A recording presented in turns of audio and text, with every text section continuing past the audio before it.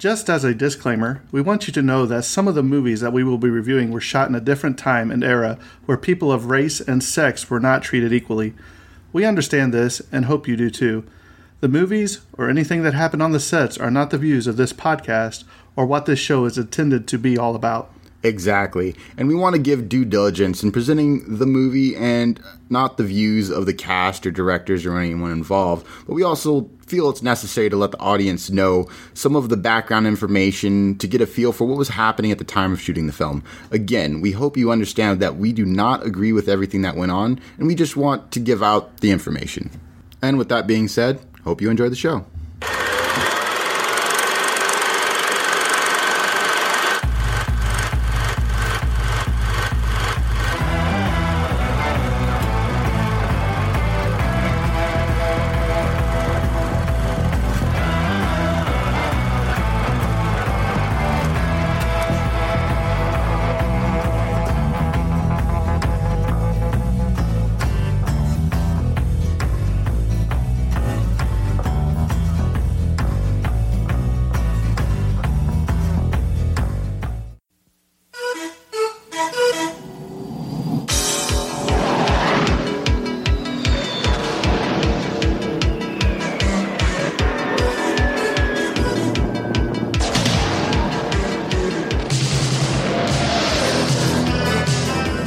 Send you up against the best. Yes, sir. You two characters are going to Top Gun. I feel the need for speed. For 5 weeks, you're going to fly against the best fighter pilots in the world. You guys really are cowboys. I don't like you because you're unsafe. That's right. I am dangerous. The wild card flies by the seat of his pants. I guess when I see something, I go right after it. It takes a lot more than just fancy flying. Film in this school is about combat. There are no points for second place. Figured it out yet? What's that? Who's the best pilot? No, I think I can figure that one out on my own.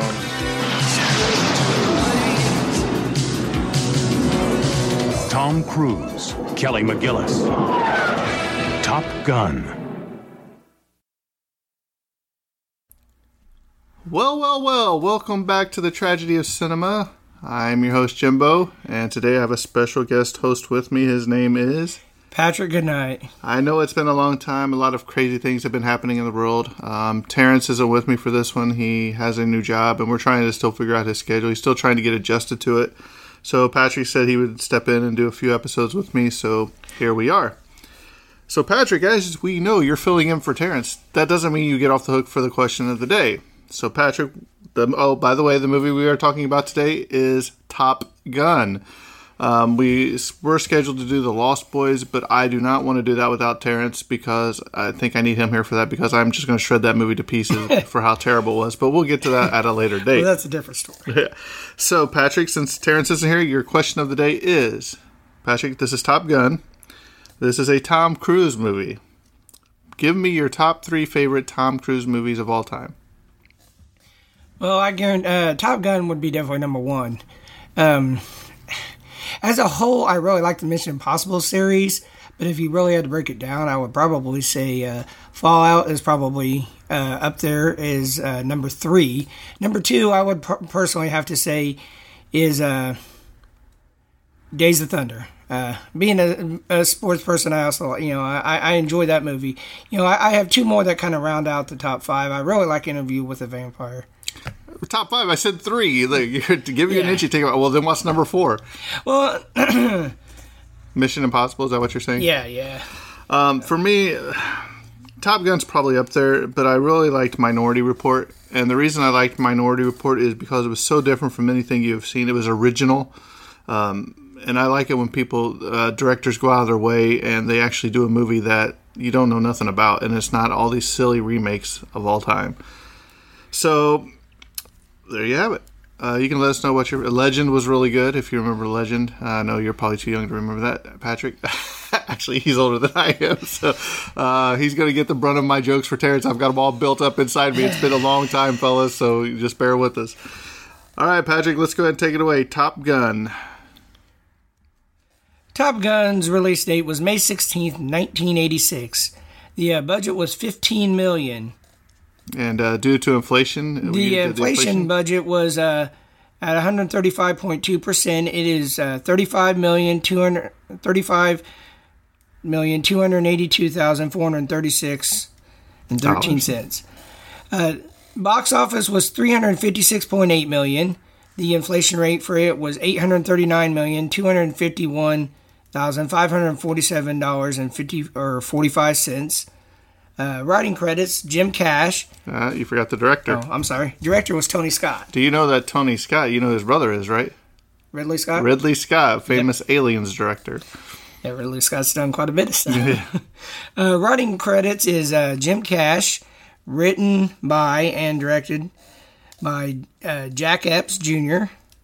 I'm going to butcher this next name. You're playing Terrence perfectly. The magazine article Top Guns looks like it was written by Ehud Yoneh. Screenplay uncredited was Warren Scarron. Not the Ehud Yoneh, whatever. The Top Gun was based off of a magazine article. Really? See, I did not know that. Yeah, that's why it's famous for it, because the magazine article was written by that guy. I thought that was pretty interesting. Yeah, that's most definitely interesting. Of course, a lot of things seem like they're based off magazines or comics or books. Technical specs: runtime was 1 hour and 50 minutes, 110 minutes.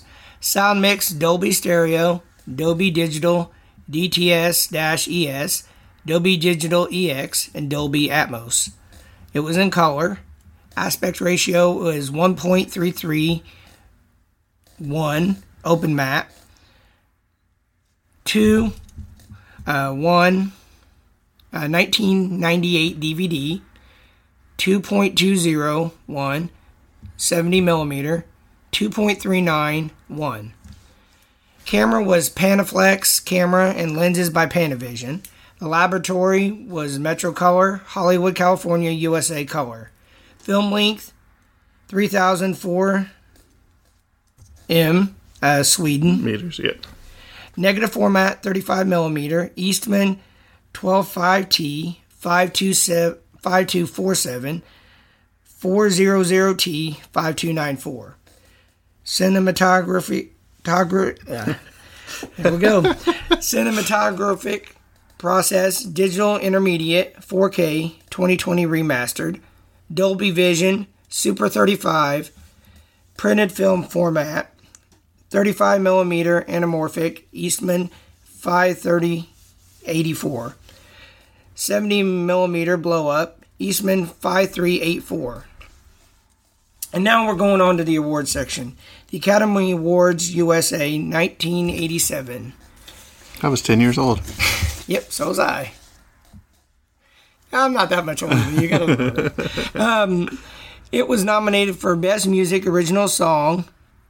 Oscar winner Giorgio Moroder, music. Tom Whitlock, lyrics, for the song Take My Breath Away. Best Sound, Donald O. Mitchell, Kevin O'Connell, Rich Klein, and William B. Kaplan. Yeah, but those were just nominees. They didn't win that one.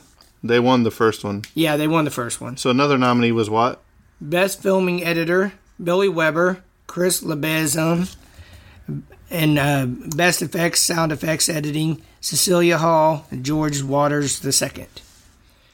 Golden Globes USA, 1987. Winner Golden Globe for Best Original Song Motion Picture, Giorgio Moroder again, Tom Whitlock lyrics, song Take My Breath Away. And also nominee for Golden Globe Best Original Score Motion Picture, Harold Faltermeyer. ASCAP Film and Television Music Awards 1987. Top Box Office Films, Harold Faltermeyer. Winner ASCAP Award. Once again, Most Performed Song from a Motion Picture, Giorgio Moroder. Tom Whitlock, Take My Breath Away. Take the ring to Mordor, Mr. Frodo. Awards of the Japanese Academy 1988. Awards of the Japanese Academy nominee. Best Foreign Language Film. Brit Awards 1987. Winner Brit. Best Soundtrack. Golden Screen Germany 1987. Winner Golden Screen. Grammy Awards 1987. Winner Grammy. Best Pop Instrumental Performance, Orchestra, Group, or Soloist. Harold Faltermeyer, Steve Simmons for the Top Gun anthem, which I really enjoyed the Top Gun anthem. I think I used to have it as my phone ringtone back in the day. I think I even paid 99 cents for it back in the day. Motion Picture Sound Editors USA 1987. Winner Golden Reel Award. Best Sound Editing for Sound Effects. Best Sound Editing ADR. National Film Preservation Board USA 2015. Winner National Film Registry. National Film Preservation Board. People's Choice Awards USA 1987. Winner People's Choice Awards for Favorite Motion Picture. And does that conclude the awards? And that concludes the awards. See, he did all right. He was worried he was going to struggle through it, and I was like, don't worry, Taron struggles all the time through it. So now we're going to move on to the cast. And Patrick, when I read the names I'll give you the names, and then I want to tell you the people that could have played the role, that tried out for the role, or turned down the role. And I want you to give me, could you see it? Could you not see it? Or you hated them? Okay. Some people you may not know. Just say I don't know. So obviously the lead role went to Tom Cruise. His call sign was Maverick. He actually turned down the role at the beginning. He kept turning down until Jerry Bruckheimer arranged for him to ride with the Blue Angels. And they said that the first time that he went up, he was puking everywhere. So here's some people that were that turned down the role. Matthew Modine, because he said it was too many Cold War politics. Patrick Swayze. I don't know if I could have seen Patrick Swayze. I think I could see him more as the Val Kilmer role. Yeah, I definitely could see him as the Val Kilmer role. Emilio Estevez. See, Emilio Estevez seemed more like the party type. I don't think I could see him in a... I could see him in the movie, but I just don't know as far as Maverick. Nicolas Cage. Absolutely not. Nicolas Cage is one of those monotone actors that I cannot see. John Cusack. I could see John Cusack, possibly. Matthew Broderick. Most definitely, I think Matthew Broderick, because he did quite a few movies in that era. Sean Penn. I think Sean Penn could definitely be in the movie, but I don't think I could see him in that role. Michael J. Fox. I could see Michael J. Fox. I think it's possible. He wouldn't be my first choice, but I could see him playing that role. Scott Baio. Once again, I could see him in the movie. I don't know if I could see him in that role. Tom Hanks.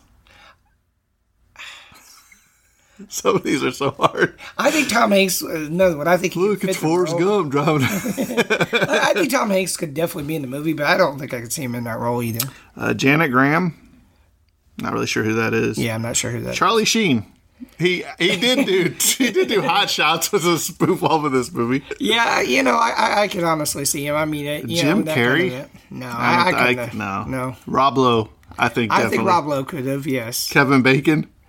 I think he could have been in it. Yes. Eric Stoltz. I'm not sure who that is. We did a movie with him in, and I can't really remember. Breakfast Club, maybe somewhere. Robert Downey Jr. Wow, I wouldn't have thought. Yeah, I could have seen Robert Downey Jr. Charlie Sheen. They said the reason because they really wanted him, but they finally deemed that he was too young to play the role. Well, Cruise was only 26. John Travolta. See, I could see him in it, but I don't know if... They actually went after him, but his agent had him priced way too high. Oh, yeah, is this Eric Stoltz? Fast Time at Ridgemont High, yeah. And he was in Pulp Fiction. I'm not sure which... those are some of his top movies, but... All right, so we're moving on to number 2. Val Kilmer, he played the Iceman, and I love Val Kilmer, man.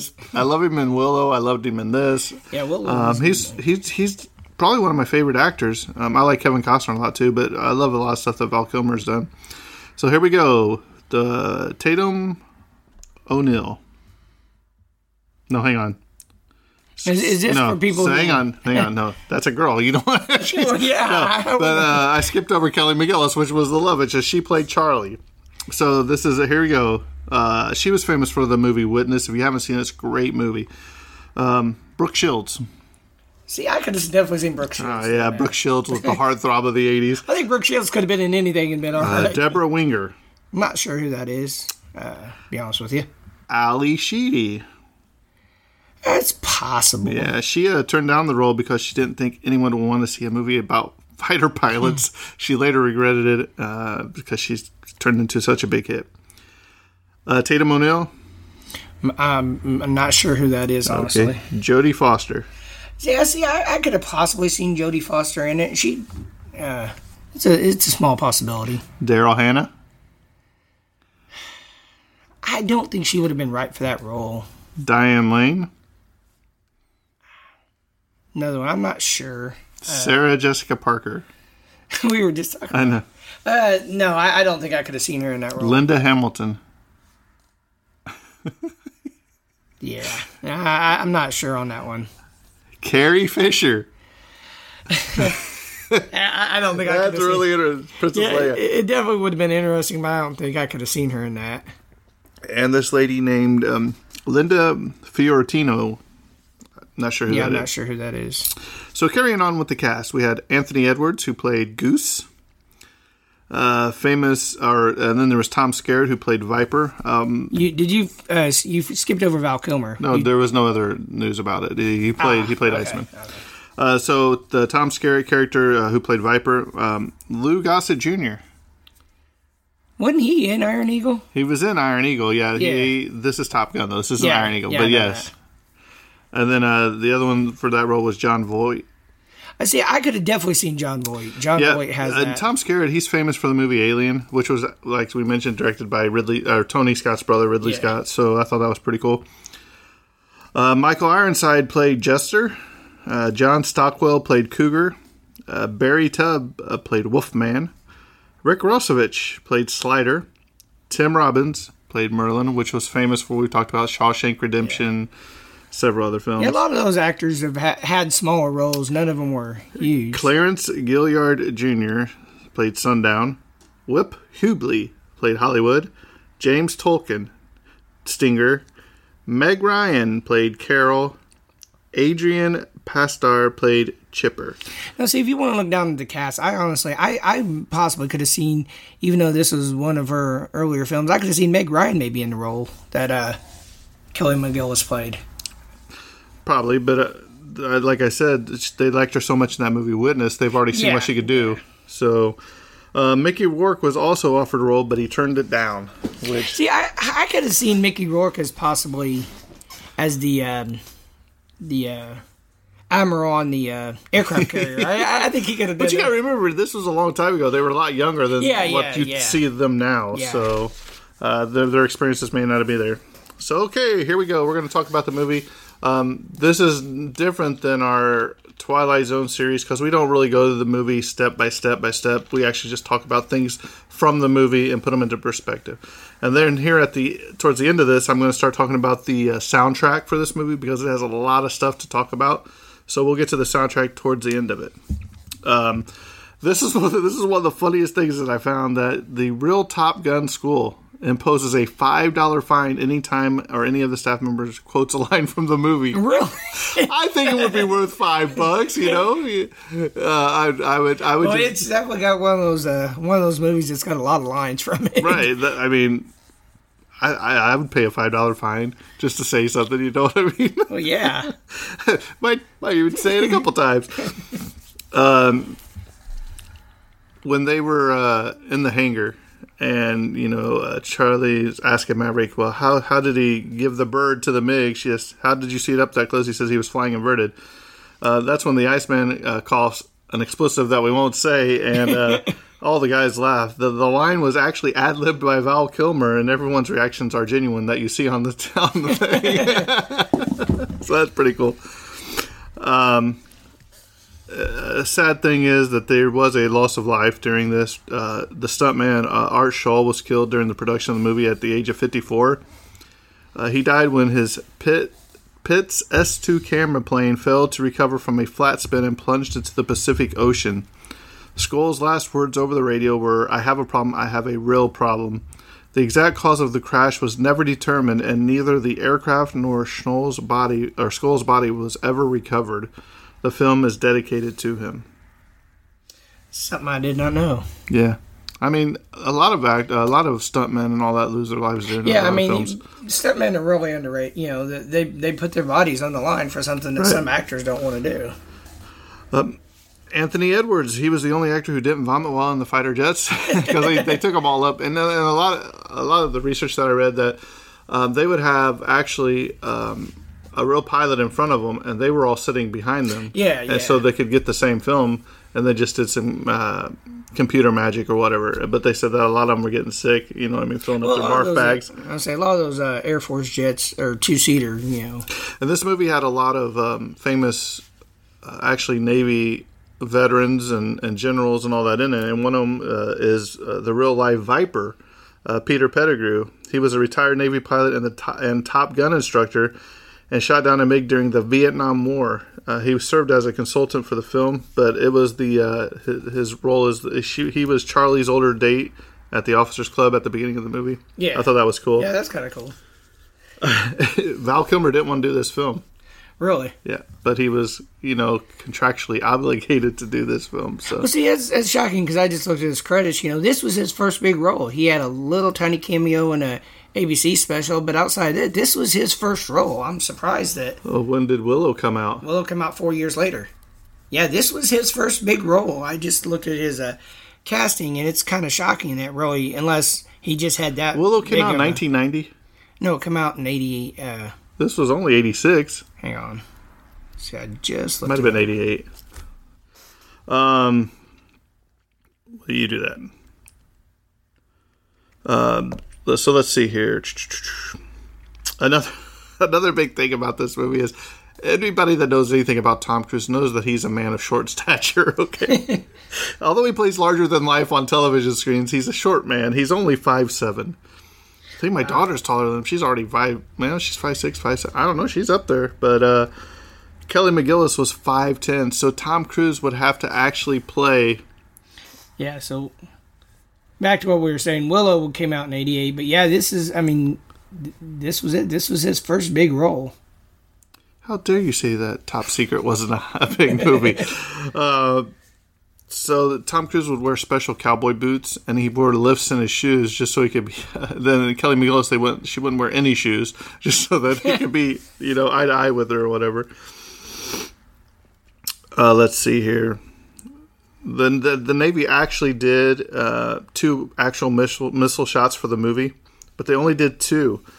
All the other missile shots shown in the movie were conducted using miniatures on both the planes and the rockets. The company that produced and fired the model missiles did such a good job that the Department of the Navy conducted a preliminary investigation into whether any additional live firings of missiles beyond the 2 originally authorized were done for the filmmakers. So that's some good special effects, especially if you have the government saying, whoa, we only said you could have 2 firings. Let's see here. After the car chase, when Charlie tells Maverick that she didn't want anyone to find out she was falling for him, Maverick originally had a line to say. Tom Cruise actually forgot what line to say, and he ad-libbed by kissing Kelly McGillis instead. Tony Scott liked it so much he left the scene in, just like that. That was one of my favorite scenes in the movie. Is she's driving like a crazy person, cutting through traffic and causing almost accidents. Is that when he's on his motorcycle? Yeah, too? When he's on his motorcycle. Yeah, he's mad at her, so he takes off, and she follows him and chases him through the streets, and she's running stop signs and red lights and. Something that was cool, when you watch this movie, you can tell that Maverick and Iceman do not like each other. Iceman thinks that Maverick's reckless, that he's going to get people killed. But I think some of it, too, is they had a good bond with the previous team that was supposed to be in Top Gun, and he felt that he weaseled his way into it, and he wasn't a big fan of that. Right. And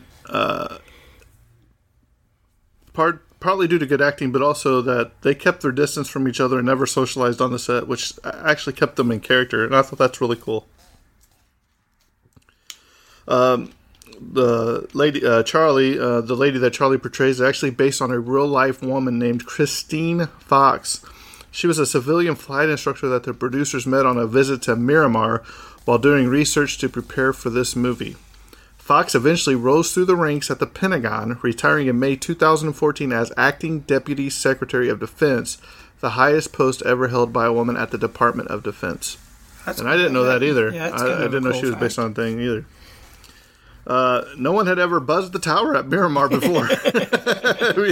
Those that have seen this movie. And by the way, if you haven't seen this movie, it is on the list of 1,001 movies you must see before you die. But there's also some spoilers we're going to be talking about here in a little bit. That's some touching stuff. So if you don't want to be ruined and you've never seen this movie, you might want to stop right here because it's going to get some crazy. But so nobody had buzzed the tower before. The Navy pilots who were flying the scenes with him all drew straws to see who's going to be able to get to do it. It went to actual Lieutenant Commander Lloyd Bozo Abel. Michael Ironside just happened to be at the hangar that day, and the plane flew low enough to where he could actually see into the cockpit as it flew by. Wow. He said it was one of the most spectacular things that he ever saw. Let's see. So, like I said, Jerry Bruckheimer had to convince Tom Cruise to do this to sign on, and after he was reluctant to do it, so he says, so the Navy, they take Tom up there and they go or do 5Gs, they do barrel rolls, they do everything. He's heaving in the plane. He gets on the tarmac, runs to the payphone, and he says, I'm in. I'm doing the movie. I love it. This is great. So I didn't know if puking would make you want to roll, but I guess, you know. This is crazy too. The Pentagon charged Paramount Pictures $1.8 million to use all their planes and aircraft carriers for the film. Wow, that's a lot of money. Yeah. And I guess, but they were authentic. They were authentic to the movie too. Well, there's a lot of movies that do that though. They like to use the actual Army and Navy facilities and people and. Yeah, but I thought that was really cool. I gotta find this real quick. Here it is. So Tom Cruise had never ridden a motorcycle before this movie. He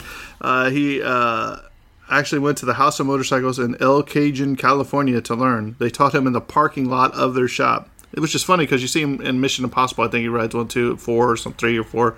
Doesn't he have a ride? Yeah, he's ridden a motorcycle in quite a few films. But the motorcycle that he rode was, at the time, the fastest production motorcycle in the world. It was the Kawasaki Ninja 900/GPZ 900R. So there you go. But boy, once he must have been a quick learner because some of those scenes he was doing, I still probably can't even hold a motorcycle up, even though I've always wanted to. I'd be one of those ones. I'd be on the motorcycle. You'd be one of those ones that break their own leg just from sitting at a red light and falls over on top of me. But that's for a different episode, right, man? See, what you guys don't realize, there's some truth to what I'm saying about breaking your own leg, so we'll just leave it at that. That's for another time. You know, the ones that they say at the end of Conan the Barbarian or whatever, that's for a different story, different time. All of Maverick's stunt flying in the film was done by Scott Altman, who later went on to become an astronaut. See, I'm kind of shocked because I know that's one thing that Tom Cruise is known for, is doing all the stunts. Yeah, but you gotta remember, this is young in his career. I know more recently, like the Mission Impossible. I remember, I think it was, what's the one where he was on the airplane at the top and he actually went up there and harnessed up to the airplane? Yeah, the one who climbed the building. He actually prides himself in doing a lot of his stunts nowadays. This is funny too. For the opening film, director Tony Scott wanted to shoot the aircraft taking off and landing on the aircraft carrier backlit by the sun, if you remember this. The carrier captain had changed course of the ship, and when Scott asked if the ship could continue on the previous course and speed, he was told that turning the ship cost $25,000. Scott then wrote Captain a quick $25,000 check so the ship could be turned and he could keep shooting for another 5 minutes. According to Scott, the check bounced. I'd be so mad if I turned the ship around. But for 5 minutes, that's $5,000 a minute.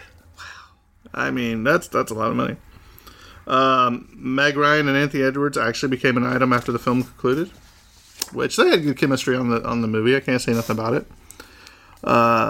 This is the article. It was in the May for what this movie was inspired by. It was an article in the May 1983 issue of California Magazine about the U.S. Navy's Top Gun School. In the last scene in which Maverick is sitting at the counter, you see someone go to the jukebox and put in a quarter for "You've Lost That Loving Feeling," which, can we talk about that scene at the beginning of the movie? That is one of my favorites. So basically, Charlie walks into the bar and Goose is there with Maverick. And he's like, oh, I think she's lost it. He's like, no. I hate it when she does that. And if you haven't seen it, it's so funny. You can look it up on YouTube. So when he and Charlie walk up to each other, Cummings McGillis is actually standing in a trench that was dug by the Hollywood technicians because they wanted the two to look like they were the same height. Oh, man. The elevator scene in which Charlie and Maverick meet after his workout was filmed post-production. Kelly McGillis' hair had been colored for another movie role, which is why she is wearing a hat, and Tom Cruise's hair is longer in the shot as well because he was on set for another movie. In order to stay in character, Cruise was sit far away from the rest of the cast in between takes. Let's see, I need to put this on the soundtrack one, so we'll look at that here in a little bit. Let me see. I don't think there's been any of those so far that I need to see. Okay. This was the highest grossing film in 1986. I think I got in here the movies that it beat. I think Platoon was number 3. I'll tell you the other one I get to. Yeah, I'm sure it's probably one of the highest grossing, we done the inflation rate period. According to Anthony Edwards, the script was skeletal. A lot of the humor was discovered at the moment as they were going along. And I can only imagine with all them guys picking on each other. This is cool. Tom Cruise's flight suit was later put on display at Planet Hollywood. We used to have a Planet Hollywood downtown. I don't know if you ever went to it. Yeah, I think I've been in downtown Indianapolis. We had them, but a lot of those are gone now. I don't even know if any of them are still around. A test audience who saw the movie before it was released was annoyed that there was no love scene. The producers obliged, and 5 months after the production had wrapped, they summoned Tom Cruise and Kelly McGillis to Chicago to film the infamous elevator scene and the sex scenes. During their time away from the set, McGillis had lost approximately 16 pounds, and Cruise was actually filming The Color of Money. So his hair was much longer to the two scenes. McGillis' hair was darker because she dyed it. We discussed that. It's funny how a lot of times in movies that they actually go back and after they've already done something, and call the cast back for a scene. Or there was a movie recently where literally I think it was like 2 weeks away from premiering, and they made a change. They made a big change. It's like it wasn't death related or anything like that. I can't remember exactly what it was, but it's just intriguing that they go back and they're like, hey, there's something else that we want to add. John Carpenter and David Cronenberg both turned down the chance to direct this movie. John Carpenter, that'd be a pretty interesting movie. Here it is.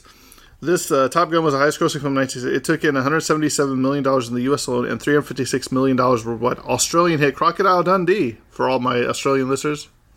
What's up? Good day. Put another shrimp on the Barbie. I'm sorry. Put another prawn on the Barbie. Because I got corrected one time because I said shrimp on the Barbie. They said, no, we put prawns on the Barbie. I was like, okay. It was the second biggest film of the year with Platoon coming in third. I knew Platoon was up there. I just couldn't remember where it was. The film was originally going to have a scene near the end of the movie where Maverick visited Goose's grave. Yes, Goose does die from a training accident in this movie. A film version of the scene was never released. However, still screenshots from what such a scene would have looked like are available on the special edition DVD. Which I have. Yeah.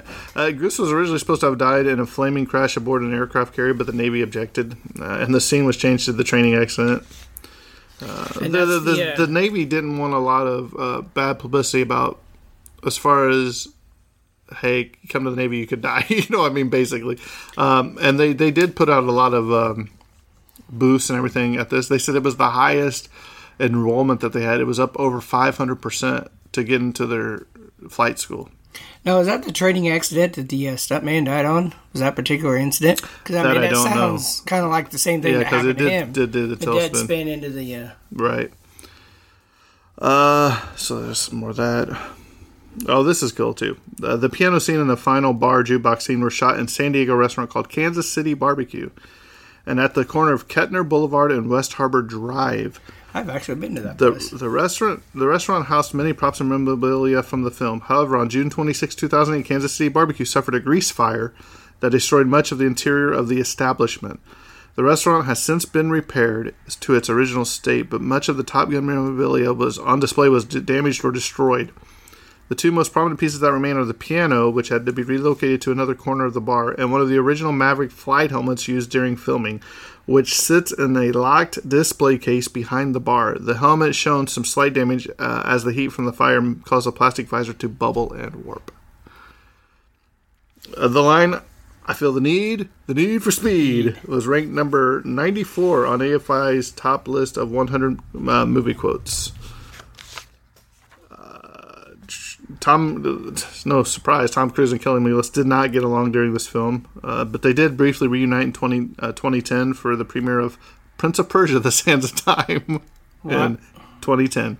Why would he be there for that? Because he wasn't involved in that. But that doesn't mean they can't go to the movie, right? Yeah, true. Anthony Edwards had no idea he was going to sing and pretend to play the piano in one scene. Tony Scott was listening to Jerry Lee Lewis that morning and added it last minute. I mean... And what was that song that he sang? Great Balls of Fire, wasn't it? Yep. That's another one for the soundtrack that my notes are all jumbled up right here. So, this film is credited for starting the home video industry. Originally, VHS tapes were priced at $100 upon their first release and were sold mainly to video stores. This film was priced to own immediately upon release, made possible by Pepsi Cola buying ad space at the beginning of the tape. Since then, pricing VHS tapes to own right away became a common practice. $100. Yep, I remember the first VCR we got was $450. What was the first movies you got on your VHSs? Do you remember your VCRs?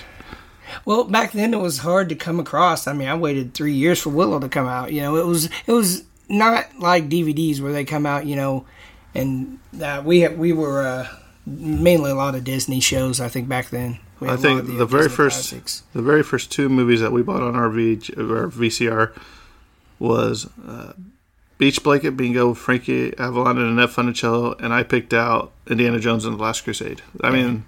Now, see, we were weekly visitors to the video store down the street, so we rented a lot of ours at that time. Let's see. We talked about that. The Navy recruiting. Oh, here you go. In 1986, jet fuel was pretty cheap, only about $1 a gallon. However, Paramount still paid $10,000 an hour every time they went up to film an F-14. $1 a gallon, that's not bad. This was really cool, I thought. This is one of the first films to be selected for the Cinema 52 project, in which a subject watches a film 52 times over the course of a year. Revelations of note about Top Gun resulting from this experiment include Tom Cruise blinks 469 times, the word "the" is spoken 223 times, and the average time between Air Boss Johnson coffee spills is 27 minutes and 23 seconds. That's what we should do. We should have everybody here watch a movie, the same movie, for a whole entire year. See what everybody can come up with every week. I don't know what movie it would be, because... let's see. The scene in which Maverick follows Charlie into the bathroom was filmed at the headquarters building at Recruit Training Command in San Diego, which was the Naval Training Center installation, which was later demolished in the 1990s to make way for more Navy housing. Before the headquarters building could be inspected for demolition, the bathroom counter that Maverick leans on in stress test was stolen. So somebody stole the gasoline counter. Well, there is one of the unused call signs. There was actually one called Tombstone, which can be seen on a black fighter pilot helmet with 3 red arrows and promotional photos featuring Jerry Bruckheimer and Don Simpson. Let's see. Charlie's house is actually located in Oceanside, California, which is Patrick's birthplace. That's where I was born, yes. And it just went. And it still stands as a tourist attraction. San Diego, El Cajon, and Oceanside, that area, there's a military facility. No wonder you're so messed up. California explains a lot. They said that Tony Scott only had a few minutes to film the sex scene. You know, they had to get in and get out. Since they had to get, brought him back. Right. You know, and I wonder if Tom Cruise and Kelly McGillis actually got paid more to come back and do that, or if it was it was still part of their official. Hey, if we need you to come back and film some extra scenes, it was in their contract. Let's see, those are the things from the thing. We talked about that. Okay, here you go. This is really cool, and along the movie is mentioned several times in a prior incident that Maverick had with the Admiral's daughter named Penny Benjamin. Despite Penny never being seen on screen in the movie, she finally will make her appearance in Maverick's new love interest in Top Gun Maverick, which was set to come out already, I think, this year. But it's supposedly been pushed back to December, but that's hearsay since due to COVID. But she will be played by Jennifer Connelly, so Patrick's favorite. All right, the soundtracks are there. Not really. One of the things is Tom Cruise can be seen sporting a healthy unibrow in this movie. This is the 8th acting credit of both Tom Cruise and Meg Ryan. They were the same age during the filming and both made their debut in 1981. And contrary to popular belief, a script for Top Gun 2 was completed shortly after the release of this film, but it broke down in pre-production because, number one, the military's technology had become updated and they didn't want camera crew anywhere near their new aircraft. And number two, Tom Cruise did not want a sequel and finally agreed to star in one for the very high amount that was deemed unaffordable. The script followed the further adventures of Maverick as an instructor at the Top Gun Academy. The twist being a cocky female reminiscent of himself joins the team. So now we're going to talk about the soundtrack. And I have just as many notes for the soundtrack as I do the movie. So this is a great soundtrack. Yes, one of the more iconic soundtracks for movies. So Kenny Loggins was not the first choice to record the song Danger Zone. It was actually Toto and REO Speedwagon were the two groups considered prior to Loggins. Which, hey. Loggins did a good job. I enjoy it. Yeah. Judas Priest was asked to contribute the song Reckless to the soundtrack, but declined because they thought the movie would flop. 2 years later, they contributed a cover of Johnny Be Good in 1988 to the movie of the same name, which turned out to be a huge flop. Bryan Adams was asked to allow his song Only the Strong Survive on the soundtrack, but he refused because he felt the film glorified war. Whatever, Bryan Adams, get out of here. Just before the film started production, one of the producers announced they wanted to use the Bruce Springsteen song Born in the USA, but attempts to secure the song were unsuccessful. I'd been a pretty cool addition. Yeah. Terry Nunn of Berlin states in an interview that she and her band were in Taiwan when they received a call letting her know that the song Take My Breath Away was being nominated for an Oscar and asking her to fly out to Los Angeles to perform the song at the Academy Awards. She told them that she would only do it if she could sing the entire song. She was told that that wouldn't be the case as the song was going to be sung in a medley with the other nominated songs. Nunn turned it down. Nunn says she deeply regrets her decision, especially upon finding out that Take My Breath Away won the Oscar for Best Song. Oops. Yeah. The original soundtrack release initially only included original songs written expressly for the movie. For the movie. In 2000, the soundtrack was re-released to include You've Lost That Loving Feeling, Great Balls of Fire, and Sitting on the Dock of the Bay, existing songs which were prominently featured in the movie. Yeah, see, I actually had the second remake. So did I, because it had the You Lost That Loving Feeling on it. That's an official release of Harold Fettman's score, Faltermeyer's score for the film has never been done. 2 pieces of score appear on the current soundtrack, but the complete score has yet to be released. Really? I'd like to hear it. Yeah, that'd definitely be a interesting here. The Harold Faltermeyer music score was the first to be performed and recorded on the polyphonic 16-bit stereo Synclavier digital music system. Instead of songs from the film's iconic soundtrack, the first trailer for the movie only featured one unrelated number, the Cars' song Stranger Eyes from their album Heartbeat City. The song Charlie and Maverick discuss at her house is Sitting on the Dock of the Bay by Otis Redding. Eerily and inappropriately, Otis Redding died in an airplane crash. So that's weird. Taking My Breath Away was offered to the Motels, who subsequently recorded and submitted their own demo of the song. Lead singer Martha Davis knew that the song would be a huge hit, but was ultimately satisfied that their version was passed over, as she wanted her and the band to be better remembered for the songs they wrote themselves. And let's see. Director Tony Scott and producer Jerry Bruckheimer and Don Simpson was so impressed with the song Take My Breath Away that they decided to film more romantic scenes between Tom Cruise and Kelly McGillis to feature the song. See, I'm not a really big fan of this song. I don't either. But it's not near. There is a song on the soundtrack called Heaven in Your Eyes. I think would have been really, really better to place there. But it's a great soundtrack. Well, we'll talk about that in a minute. Kenny Loggins' upbeat song Danger Zone is played 3 times in the film, which is more than any other song. There is even a thrilling scene in which Maverick races a Tomcat taking off on his motorbike for the song playing. And last, Tom Whitlock wrote the lyrics for Take My Breath Away while driving home from the studio and then spent a few hours at home polishing them. So, hey, I'm just going to drive home and I'm going to write this song. So, Patrick, give me your thoughts on the movie Top Gun. During that era, I think Top Gun was definitely one of the highlights of the 80s. Overall, it's one of my top favorite movies. I think it's easily probably in my top 5. I enjoy the Air Force aspect of it. I enjoy the story. I'd change a few things. I'd move a few things around, but overall, I'd definitely give it probably a 9 out of 10. What'd you think about the volleyball scene?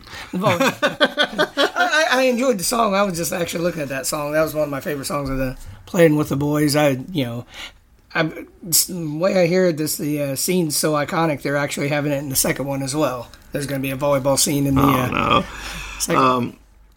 Yeah, I like the movie. I don't know. It's not one of my favorites. I guess, I can watch it, but to me, it's just not my type of movie. It's good. I really enjoy it. I love the music in it. I'm not a big Tom Cruise fan, though, and I think that does a lot for me. I like Val Kilmer, but I'm just not a big Tom Cruise fan. I'm opposite. I'm not a big Val Kilmer fan, but I really like Tom Cruise. I don't... It's probably because I like a lot of his Mission Impossible movies. I like a lot of his newer stuff, But, Kilmer's really, kind of fallen off. I was never really a big fan. I liked Willow, but... he did a lot of good movies, like The Saint. Yeah. At First Sight. The Saint and Heat were two of my favorites. Right. Yeah. So the soundtrack is one that you can put on when you're driving, and you start speeding. I feel the need for speed. Fortunately, the officer that I got pulled over with said the same thing. But what? By the way, going back to what you asked me earlier, question day. I know what my 4th favorite movie for Tom Cruise is. Oh no, what is it? Jerry Maguire. Oh, stop! Show me the money. Yep. You talk about singing in the car. It reminded me of him singing "Free Fallin'." Yeah. So, if you haven't seen this movie, at least give it a watch. It has, especially like Tom Cruise, Val Kilmer, Kelly McGillis. I think it's one of the highest Granted, they were a lot of newer actors and actresses, but I think it's one of the more well put together casts at that time. Something you kind of see in the Avenger movies nowadays and stuff like that, where you see a lot of actors. When you look at it then, there's a lot of big names in that cast. 12 or 14 people went on to have really successful careers. Yeah, it's definitely a movie to watch. So I think we're coming down to the end of this. We might sit here and record a Twilight Zone or 2 episode. There's also something we're working on that probably won't be released till October. Hopefully, it might be sooner, but I'm shooting for my birthday around October.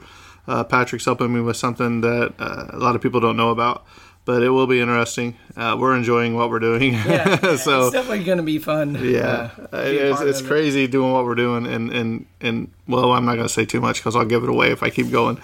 But I think that we're done with this episode. I'm not sure what our next movie will be. I know I do have the notes for The Lost Boys done, waiting on Terrence. If Terrence doesn't make it back, we'll pick another movie and go with it until he comes back. So Terrence, get your stuff together. Get your schedule straightened out. I know he's trying to get adjusted to that new work schedule. Well, thanks again for listening. I think that's a wrap on this episode. And cut.